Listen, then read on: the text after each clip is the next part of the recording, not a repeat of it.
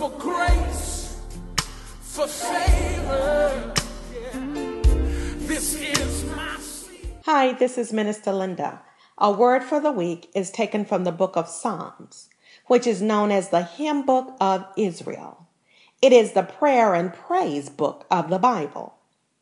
In Psalm 66, we find a hymn of thanksgiving in which all are called to give God praise. This psalm is divided into 3 sections. Verses 1 through 7, we're to thank him for his sovereign dominion and power over all creation. In verses 8 through 12, we're to thank him for favor toward his people. And in the concluding verse 13, we find a personal testimony as the psalmist praises God for his goodness toward him and for answering prayer. Our focal verses are verses 8 through 12. The word admonishes us to bless our God and to give him grateful thanks and make the voice of his praise be heard.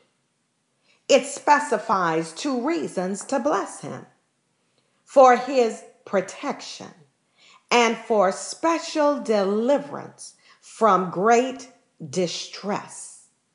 This passage refers to God's providence, his divine intervention in our lives, his care and guidance over us. For in life, we're apt to stumble and fall, and we're exposed to many destructive incidents, accidents, disasters, diseases. We're exposed to a lot, but guarded by his divine power, his providence. Providence is the means by which God directs all things, seen and unseen, toward a worthy purpose, his will. The word says, let's bless him for keeping us. He's a keeper, keeping us among the living and not allowing our feet to slip. It's in Psalm 121:3 that the word says, he will not suffer thy foot to be moved. Though the paths of life are dangerous and difficult, yet we shall stand fast. God will not permit our feet to slip. He prevents many unforeseen evils, things that we are even unaware of. He protects us from.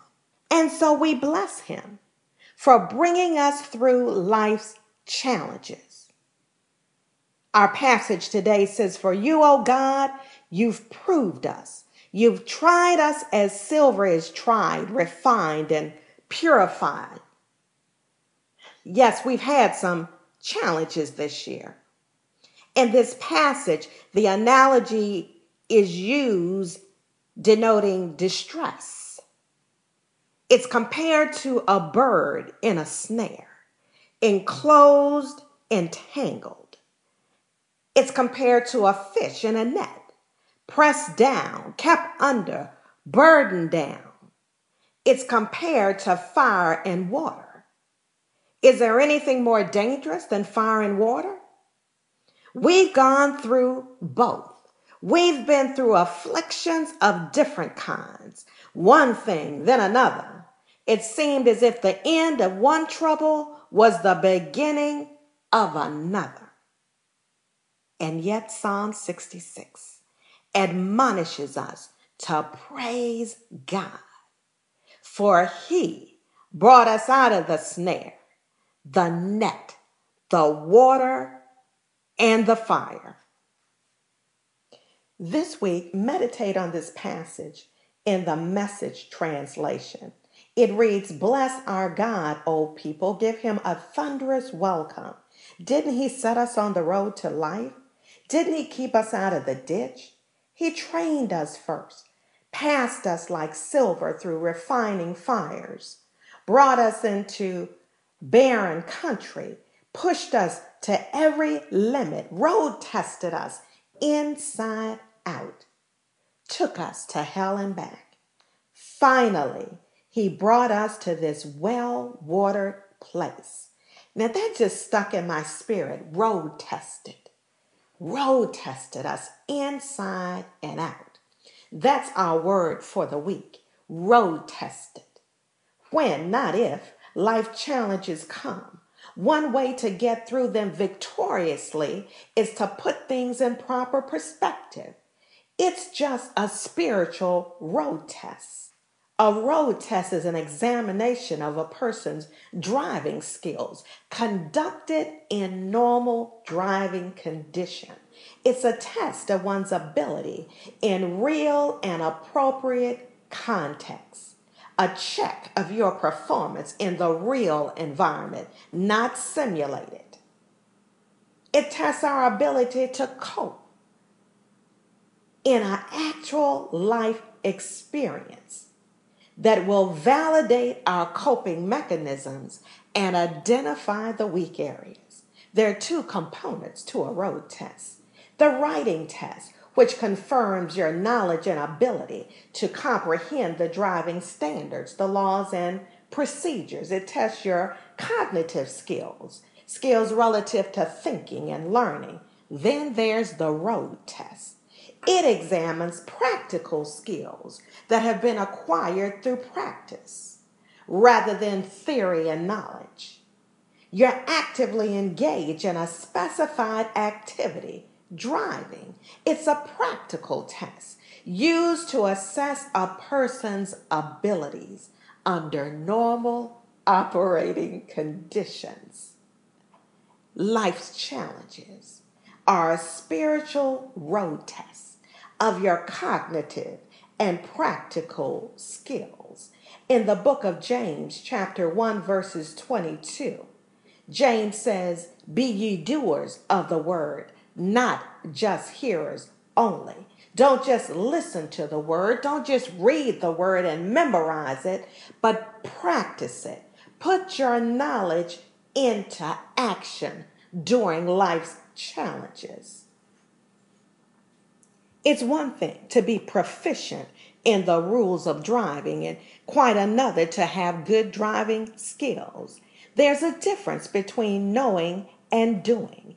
There's a difference between knowing the Bible and knowing God. For to know the Bible, all you have to do is study it.